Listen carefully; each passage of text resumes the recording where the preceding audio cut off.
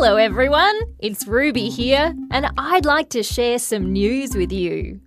Today is Thursday, and the date is the 18th of April.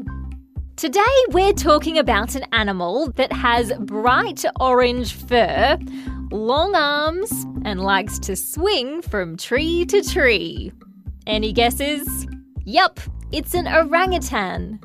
Orangutans are a great ape, and they're found in countries like Malaysia and Indonesia. One sad thing about orangutans is that they're a critically endangered species.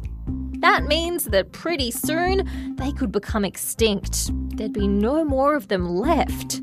So, scientists are on a mission to find out how to save them. And to do that, they need to know exactly how many orangutans there are left in the wild. These scientists have been using special heat cameras to help them count orangutans. Heat cameras show us things that are hotter than everything else around them. So when these cameras spot something warm and orangutan-shaped, click, that's another orangutan counted.